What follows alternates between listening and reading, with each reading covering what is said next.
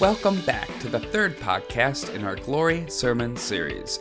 I'm Dan Rambeck, one of the elders at City on a Hill Church located in Rosemount, Minnesota.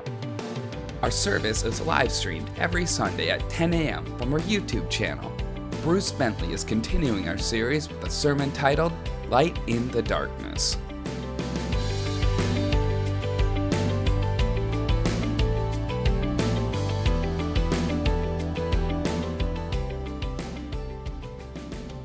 Welcome everyone to City on a Hill. Glad to see so many bright, alert, happy faces shining.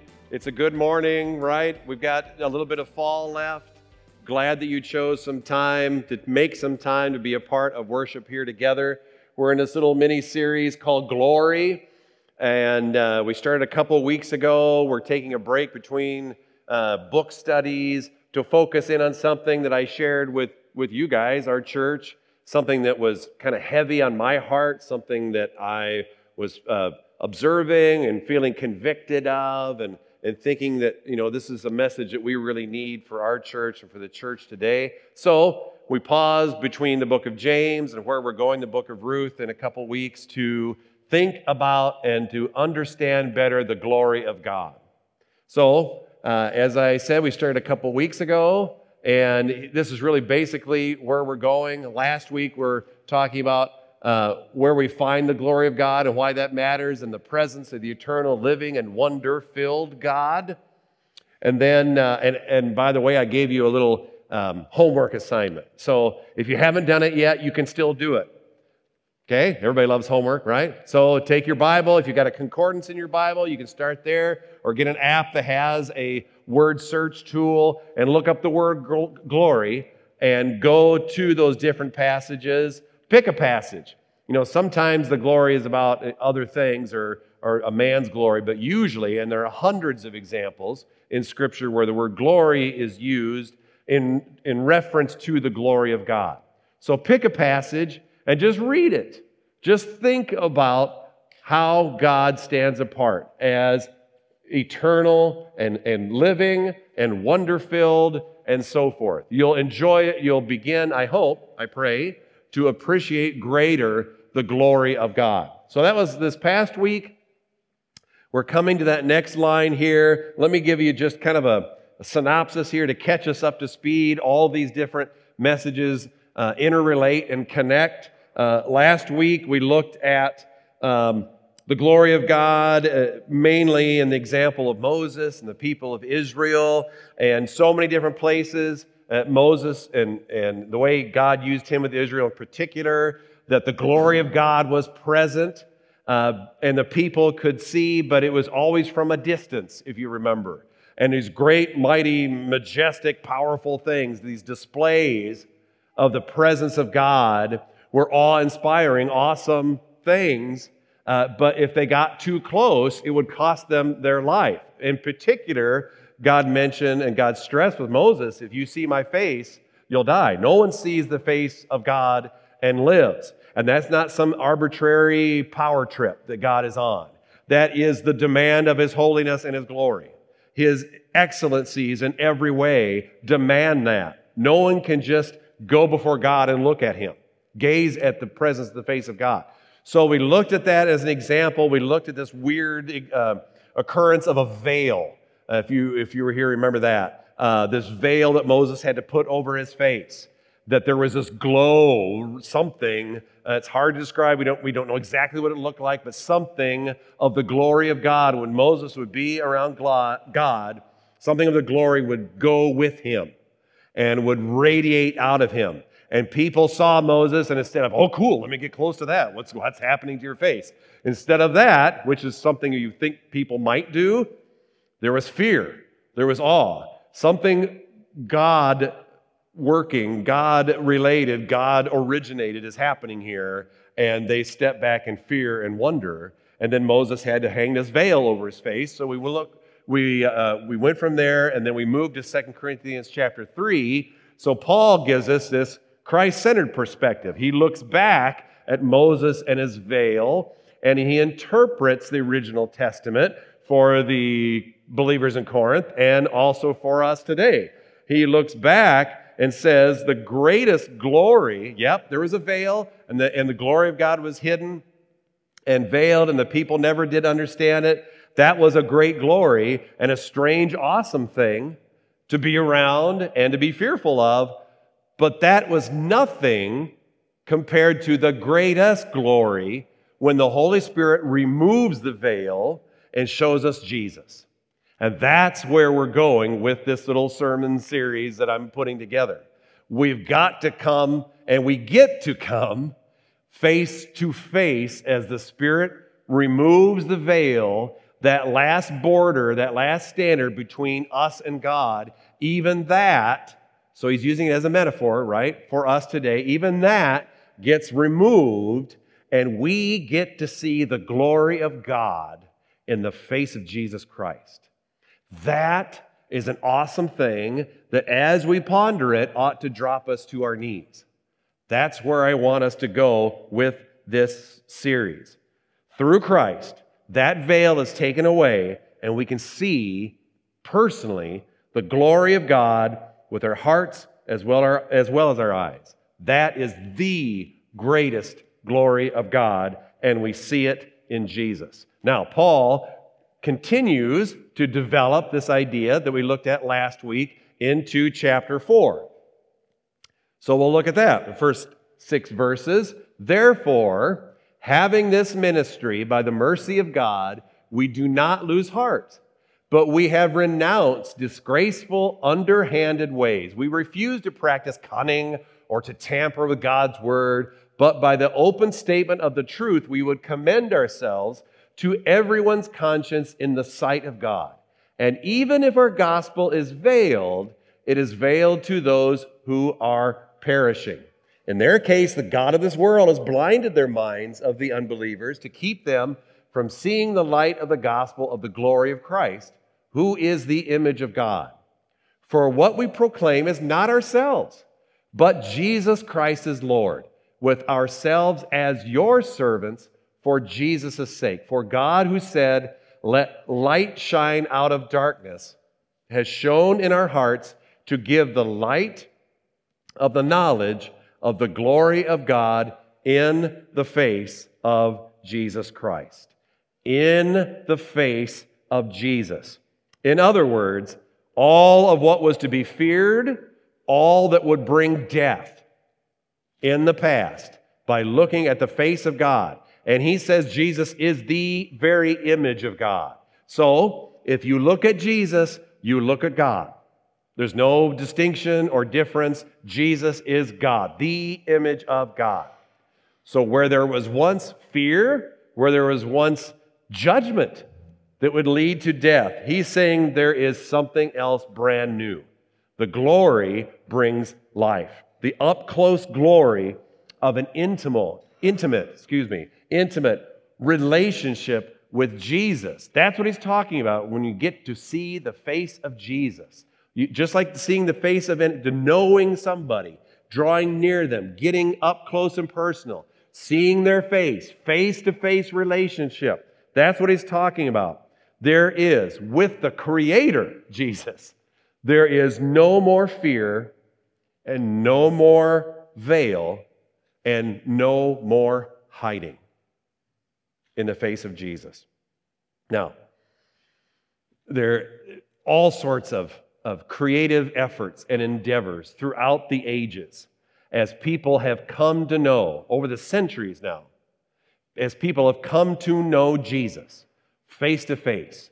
They have sought to express themselves in all these wonderful, beautiful, sometimes weird, but many times intriguing and worshipful even kinds of things. Whether it's the arts and music or in plays or dramatic interpretations in books, poets, philosophers, music. All of these different things are these avenues or ways to express back to the glorious one that I want to give you glory because I've seen you and you've changed me. Lots of different examples. This morning, I was listening to Kanye, okay? Every Sunday morning, I get up early and I pray and I review notes. And this morning, I wanted to hear a little bit of his gospel album. How many Kanye fans do we have here? 0! All right. Okay, this is a real moment there. Okay. I don't know. I've never listened to Kanye before. That's my pop culture reference for today. I just chalked that up. So, started listening to Kanye. I couldn't help. I'm so curious. Maybe you saw in the news that Kanye is now professing faith in Jesus. And Kanye put out a gospel album that is now out. And I was listening to part of it. And maybe you noticed when you came in, you heard some rap. You were listening to Kanye leading you into worship. You wonder what that was?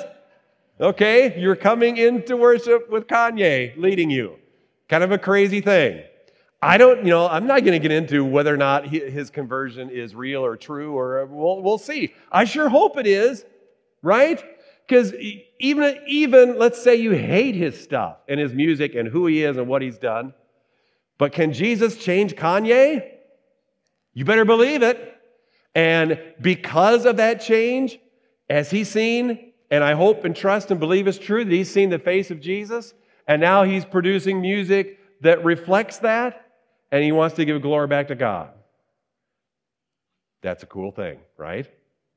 That's what happens when a life is changed and you've seen the light and you want to pour back and you want to give back and you want to give glory to who it is due. So I hope it's true, and we need to pray for Kanye, especially when he's in the public light, right? And critical, judgmental opinions and whatever will make it hard for him to keep growing in his faith. So pray that God puts the right people in his life, and he continues to seek out fellowship, and he finds some good disciplers, because that's what he needs now more than anybody's critique or judgment, right? Amen? That's what we all need when we come to Jesus. Even though the past has been whatever, and we'll look at more of the whatever past this morning, doesn't matter. In Jesus, doesn't matter. He can take and change and transform anybody. So we believe that this morning. So what is the big picture of the glory of Jesus? When we see his face, what happens? What begins to change? Well, we see it. We're going to look at this passage briefly, and we're going to hear a personal story this morning, okay, of what happens when Jesus is clearly seen and a life is changed. But in this passage, we see the glory of Jesus. Paul tells us in the truth, not your preferences, in his mercy, not your abilities, and in his light, not your darkness. All right? We're going to cover those three things as they come out of the passage here this morning. The truth is out there. That's another pop culture reference, which also dates me by 40 years. Okay? Those of you who are old will get that. If you don't get it, doesn't really matter. But what Paul says is this. He mentions truth here in this passage. He says in verse 2, after he said we refuse to practice cunning or tamper with God's word, but he says, by the open statement of truth. So he's claiming that he knows the truth.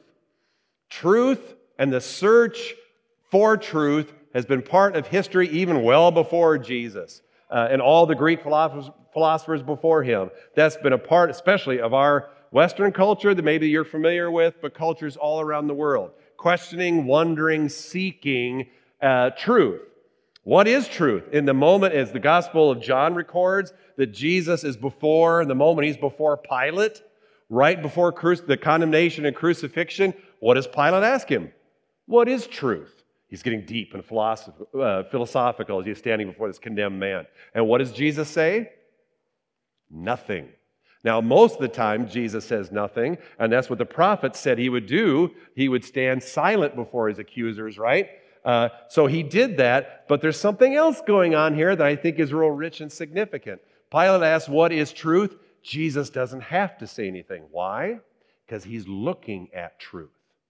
And that's the standard that defines the gospel and our lives in the gospel. Jesus is truth. He's looking at him. John 18:38. So the age-old search for truth still goes on, even in an age of post-Christendom, postmodern kind of thinking where all truth is relative. But still at least you could say there's truisms, that still exist in our culture and society. People still believe that if you push hard enough in particular directions, you're going to find something that has to be true.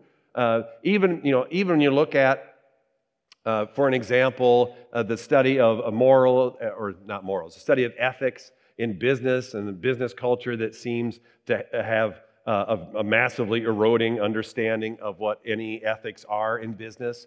And business degrees, and especially master's degrees, make you take an ethics course still, I think, right? That's still part of the thing. So where does this ethical understanding come from?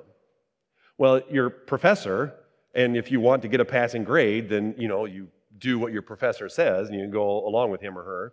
But beyond that, our society, our culture has certain standards still of ethics and related moralisms. But even those are changing, and as our society changes, then what is ethical anymore? This is a crisis right now, not just in business, in the medical field, you name it. Why do we do what we do? Well, it goes back to, or it has to go back to something else, or else everything's up for grabs. What I'm saying is that's what people tend to believe if you push far enough, even if they reject, firsthand, immediately they reject what, truth or whatever. It's what you think it is, what you define it. Well, we still want to believe that there's something else that's more stable, that doesn't flux, that doesn't shift all the time with wherever the culture or society is going. That's what Paul is saying. There is something here that we're presenting to you that goes beyond whatever the cultural or societal norm is in Corinth. And from what I understand in Corinth, it was basically a moral free-for-all.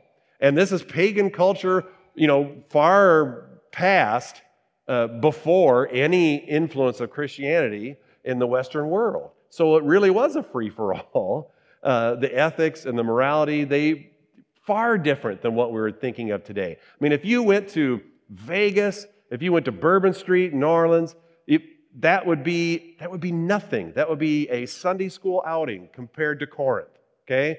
There really is no comparison to what was going on there. So in the midst of a cultural free-for-all, Paul is saying we communicate truth, that Jesus is truth, that you can trust that He defines it, and in fact, He is truth. So what we have here, what Paul's communicating, what we have in the gospel, is the story of truth and what truth does. And don't confuse that with, don't confuse truth by equating it with just knowing more, with having more content, with more knowledge. And that happens all the time. We do that every day, or a lot of people do that every day. So as the Spirit lifts the veil, Paul is telling us, it's not just the knowledge of God, not just truth equals knowledge, that is revealed. What does he say? The knowledge of the glory of God. So don't read too quickly or gloss too quickly over that. There is something far more important than just knowing more about God. You got that? And especially if you claim to be a believer, let that sink in right now, really deep. It's one thing to know about God, and we speak of that a lot in different ways. You can know things, details, you can have knowledge of God, but it's a far different situation to be intimate with God, to have the veil lifted, to be face to face with God, and then begin to realize there is a glory here I can't touch. There is something else going on that's beyond me. And I realize more and more of my nature and how cruddy, deeply messed up I am in view or in light of who Jesus is. The light comes on in my heart. My eyes are open. I begin to understand what the knowledge of the glory of God is all about at work in my heart. Now, truth has an edge to it, doesn't it? If you hit something and you say that it's truth or claim that something is truth, then what also is happening? Well, something else isn't truth, right? And that's where truth has the edge of offense, the edge of, I don't know if I like that. And even in passive-aggressive societies, There is a point where I don't like that, so I'm going to go tell somebody else about it. Okay? Not you that's presenting it to me, but I'm going to tell one of my friends about what you said.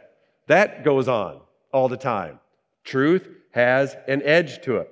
It is possible to reject the truth and face the consequences of rejecting the truth. Paul takes us into that. The edge has a harsh reality to it. So what does Paul say? He says that minds of unbelievers are blinded. The mind is. There's something at work here that keeps them from seeing the truth and understanding it. And he calls it the gods. What verse is that? The God of this world in verse 4. In their case, the God of this world. So what is that getting after? Or especially today, how do we understand that? Is he talking about Satan? Is he talking about demon experiences or something in the spiritual realm? He doesn't quantify it when he says the God of this world, so we don't know exactly what he's referring to. But you don't have to go straight to the demonic. You don't have to go there at all, I think, to get a good understanding of what's going on today. What does the God of this world today mean? I think that God or those gods that are out there say that truth is whatever, whenever, however you like to see it and understanding. There's no edge to it. It is relative. So here's the deal. And here's the effect that we're seeing. If there is no edge, if truth is always relative, if it doesn't really matter anymore what you say you believe, then I'll believe not something, because something never satisfies anymore. What I'll believe is nothing. Or at least say I believe nothing, which is really not, being honest anyway. But here's an example of that. Pew Research, U.S. Religious Landscape Survey recently came out. So the Pew Research people keep on top of this understanding of where people are at in our country and what they believe. So I thought this was an interesting comparison. Back in 2009, the percent of adults who identify as Christian, 77%. I don't know what questions they ask. So if you ask me later, you have to get online and see what the research tools are that they used, which is always important, right? Because somebody says they're a Christian and they could have no understanding of at least not have a shared or similar understanding. So I don't know exactly. But they're pretty thorough in what they do, so we can go with it for now, okay? So, percent of adults identify as Christian, used to be 77%. 10 years later, it drops significantly to 65%. Percent of adults who identify as religiously unaffiliated. So you get this, what a lot of people are calling this group of people in our country as the nones. Maybe you've heard that before. They're saying, I don't believe in nothing. I don't believe in anything, which again probably isn't quite accurate, but at least in the options they have in the research, they are saying they are officially, traditionally, religiously unaffiliated. From 17% to 26%, which represents an increase of almost 30 million people. If you think that speaking the truth about Jesus doesn't have consequences, you are mistaken. People won't get it. And a growing number of people, and maybe some of you are here, will hear that and go, maybe that's okay with you, but I choose not to believe that stuff. It's not important to me. That's good for you if you like that sort of thing, but I don't need it. And I'm not against you. I just don't get the point of what you're talking about. That is our culture and what's going on. An increase of almost 30 million people. If you can do the math, the trajectory so far isn't changing, so it will get closer and closer together, which is an opportunity, can I add this? For those of you who know Christ and have been transformed by the truth of the gospel, for you to present that in a way that is direct, that is new even. There is a growing number of people who have never heard about Jesus or have been religiously inoculated against Jesus and the gospel. They believe they've heard enough, thanks, no thanks, but they've never been drawn close to Jesus through someone else who has a personal relationship with him. You can have a brand new conversation with somebody that is, to say the least, eye-opening. as God uses you. So I'm just throwing that out there. It's never, really, past Christendom right now, it's never been this dramatic in our country. The opportunity that we have today for those of you who know Jesus Christ. So that's the first thing he talks about. The truth is out there and it's actually in here. And I get to share it. So, second thing we'll look at, in his mercy, not your ability, or I would even say your inability. What does he begin with? He says, therefore, in light of all these things I'm talking about, having this ministry by the mercy of God. Paul and his struggle is real with these believers. Why is it so real? Well, he's laying out this whole argument. He argues, but he doesn't argue with these people in this church about his legitimacy as an apostle and as a teacher. But he was known as not a great speaker. There are other people who are going around teaching who are more influential, that are more charismatic, they're more impressive than Paul. Don't you wish you could have seen what this guy really looked like and what he sounded like? I mean, is he just putting himself down? Is he overly humble? Does he have a complex? Is he short? I always wonder these things. Well, maybe he was short. I don't know. I wonder these things about Paul. But there must be some legitimacy, or else he wouldn't be going into the depth that he does in describing what's really going on with the gospel and what is truly significant, what's of value in his ministry. He's not claiming to be the best end all of everybody, because none of that really matters, is what he's saying. All of this is by what? The mercy of God. God chooses him, Paul, to be the preacher and the speaker.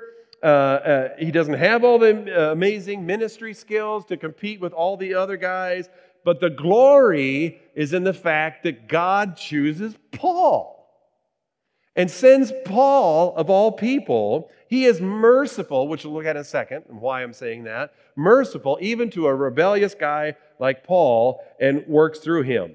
So that's truly glorious. What's truly glorious in our lives is very similar.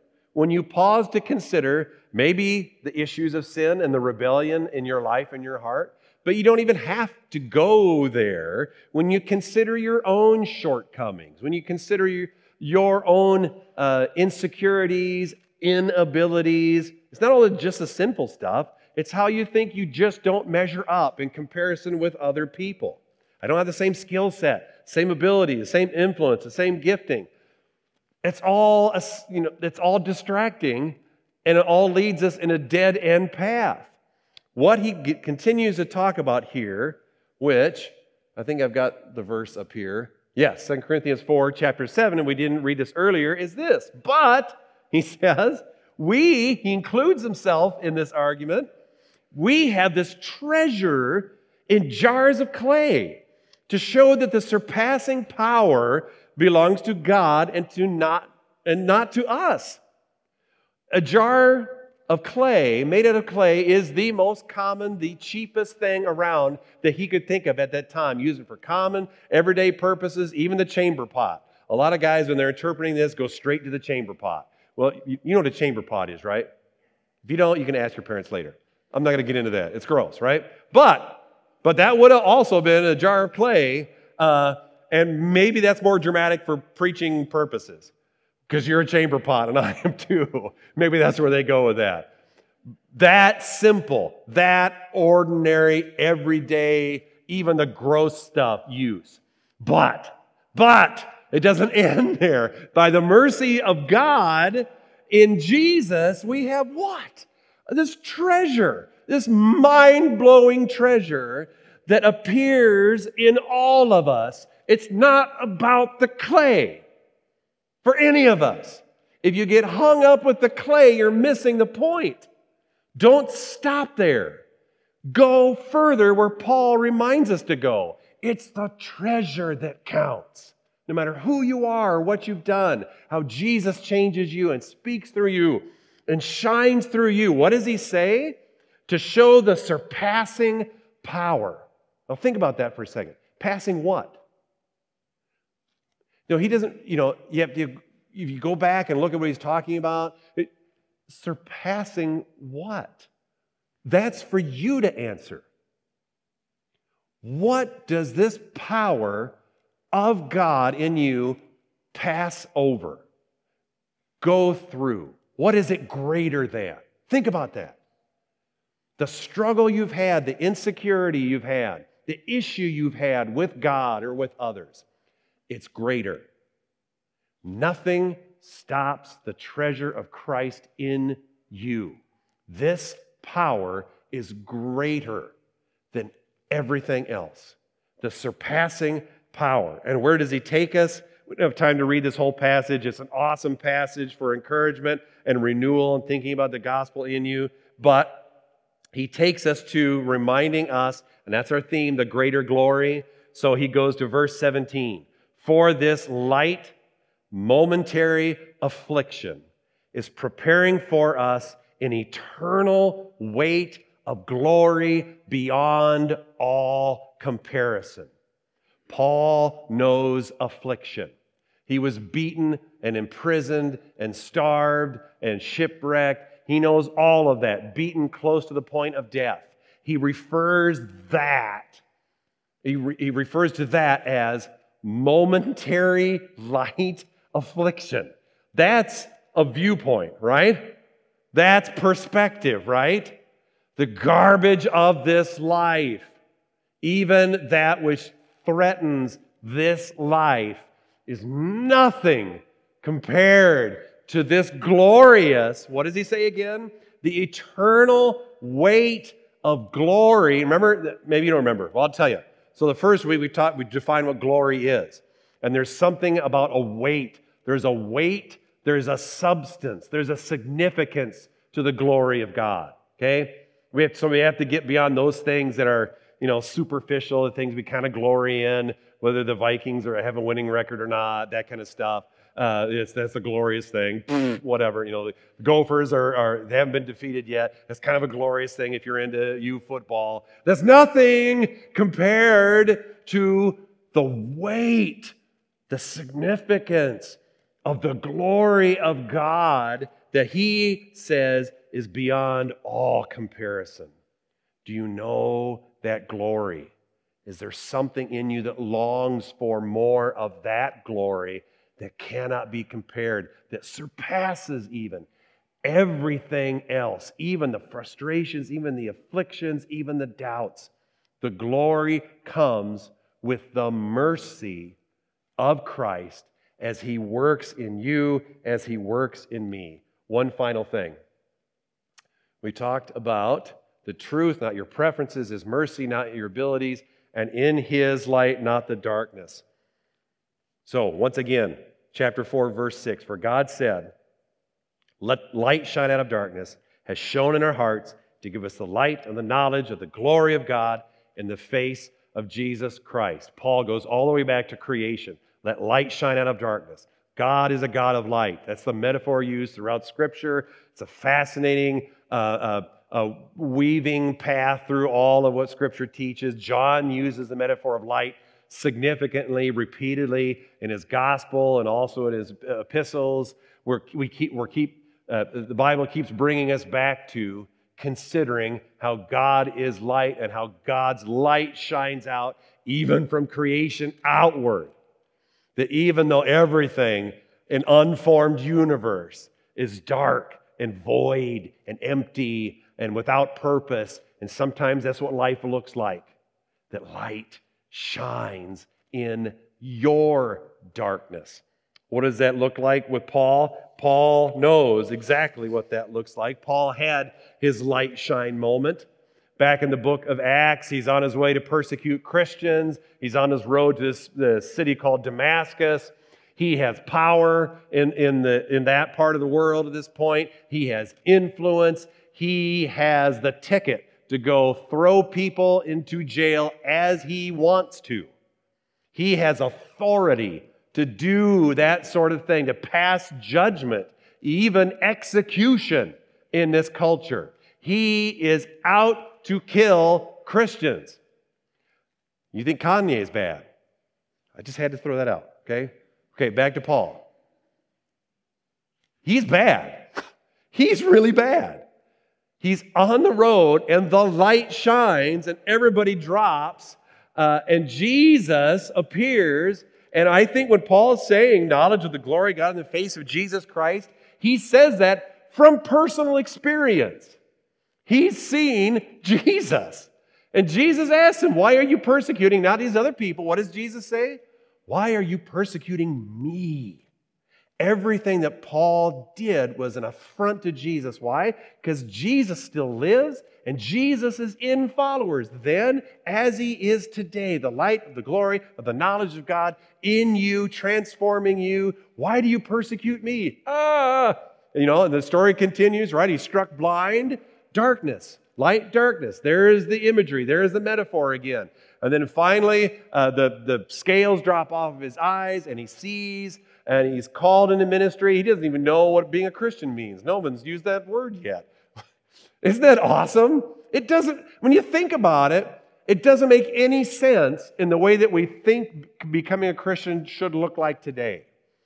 Jesus calls a murderer to the greatest ministry of the world, going to the Gentile world. And he doesn't do it initially. He's got his period of mentoring and discipleship. The book of Acts, lays that out for us. So it's not like he's thrown directly into it. But we don't see this cute, measurable, objective way that we tend to look at becoming a Christian today. Are you following me? Jesus chooses this guy and begins him on this path, all because of God's choosing. Certainly he didn't deserve it. Certainly there's nothing in there that would merit him special status before God. And God chooses this guy to change the world. It's not about ability or inability. It's the light of the gospel that changes anybody into somebody because of the person, Jesus Christ. What does Paul go on to say about his relationship with Jesus? But whatever gain I had, anything I was before Jesus, I count it as loss. That's an interesting Greek word. If you know Greek at all, skubalon. It's human excrement. Whatever the street word is for that, I'll let your mind go there. It's that. Everything great I thought I was, it is worse than nothing, a smelly heap, and I count it all as loss for the sake of Christ. Indeed, I count everything as loss because of the surpassing worth of knowing Christ, my Lord. Paul had a face-to-face encounter with the mercy of God through Jesus Christ.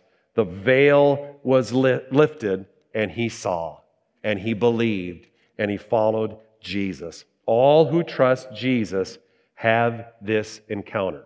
Now, I'm going to stop talking, and I'm going to ask Tyler to come up.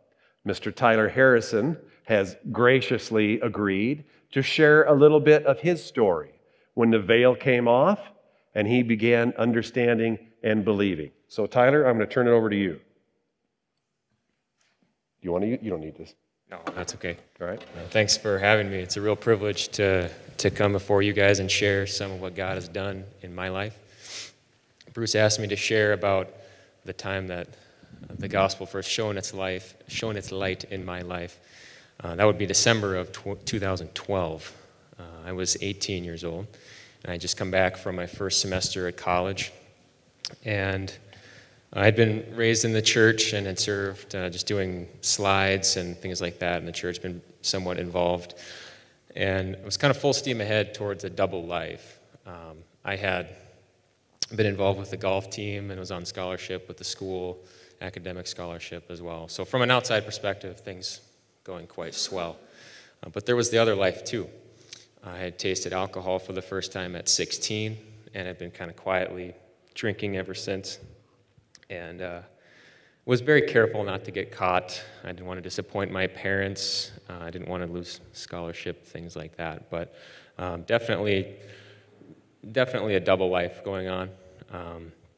On top of that, I'd begun to objectify women and seeing things just in a really sinful way.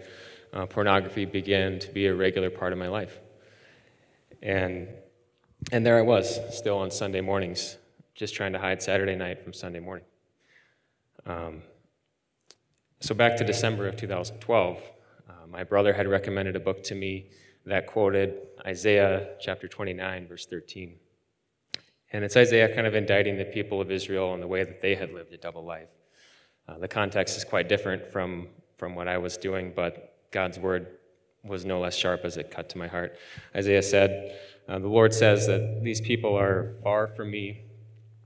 near to me with their mouth and honor me with their lips, but their hearts are far from me. Their fear of me is nothing more than a commandment taught by men. And as I read that, I just felt the weight of my own sin and my double life just wash over me in a way that I'd never seen before. I just quickly realized everything that I had done to conceal a double life from my parents and other family, it was for nothing.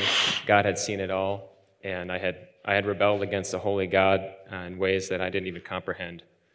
And I just quickly realized how I had no righteousness of my own. And all the truth that I'd been taught as a kid in church washed over me, that Christ died for my sin, that his suffering was for my sake. And it just gave a whole new weight to what Jesus did on the cross. And going forward over the next couple of months, I sought to seek a life in Christ. I started going to a college ministry at my college, and I saw that the love that this group had for each other was really authentic, and that drew me in. They showed themselves to be his disciples by their love for each other, and they began to disciple me. They began to call me out of sin and call me out of pornography and other terrible things that I was involved in, and they really loved me in that way. Those months actually were some of the hardest months of my life, and looking back now, I can see that that's the simple truth that darkness hates the light. And my flesh was at battle with the light that was coming into my life, the light of Christ. And I struggled with sin and pornography in those months probably more than I did before, or at least became more evident that I was struggling with that. But God was faithful to continue the work that he started in me. And he is still faithful to continue that work now.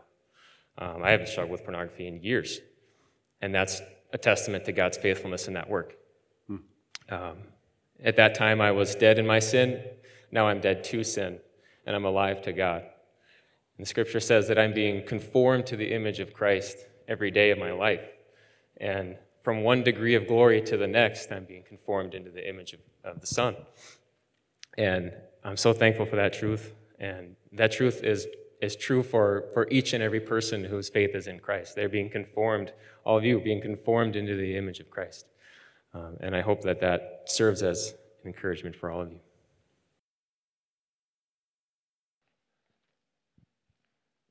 We're going to pray, and as a way of invitation, I don't want to assume anything. That if you're in a place that is maybe similar to what Todd described, in a place where, religiously things are okay, and the rest of the week is a different story, then why not end that? Why not approach Christ and see him maybe in a way that you've never seen him before?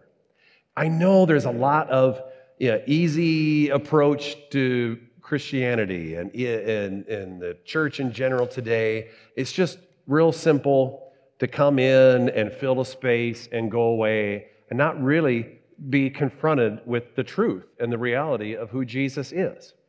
That he is God and that he has something far better that surpasses the games that we sometimes try to play with God. You really can't.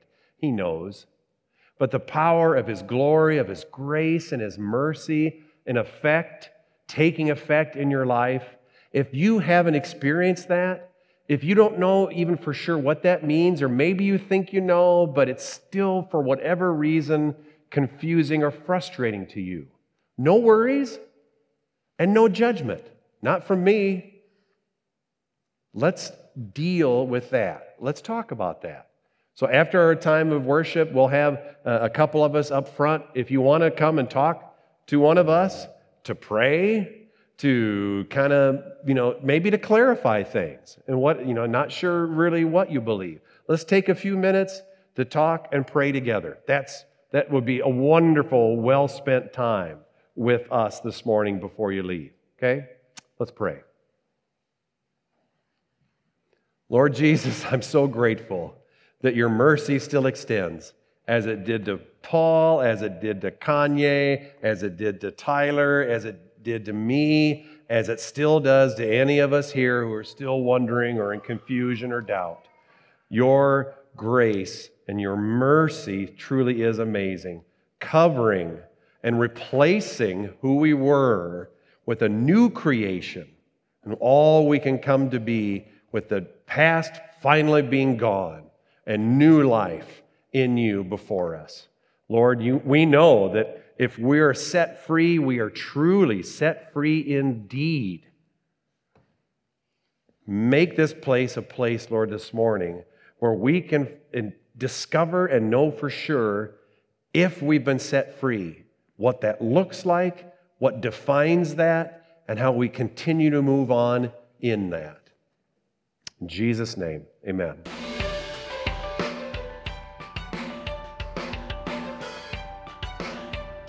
Thank you so much for listening. Next week, we're continuing our series, Glory. We also have multiple podcasts to check out, including Faith Works and Finding Jesus in Ecclesiastes.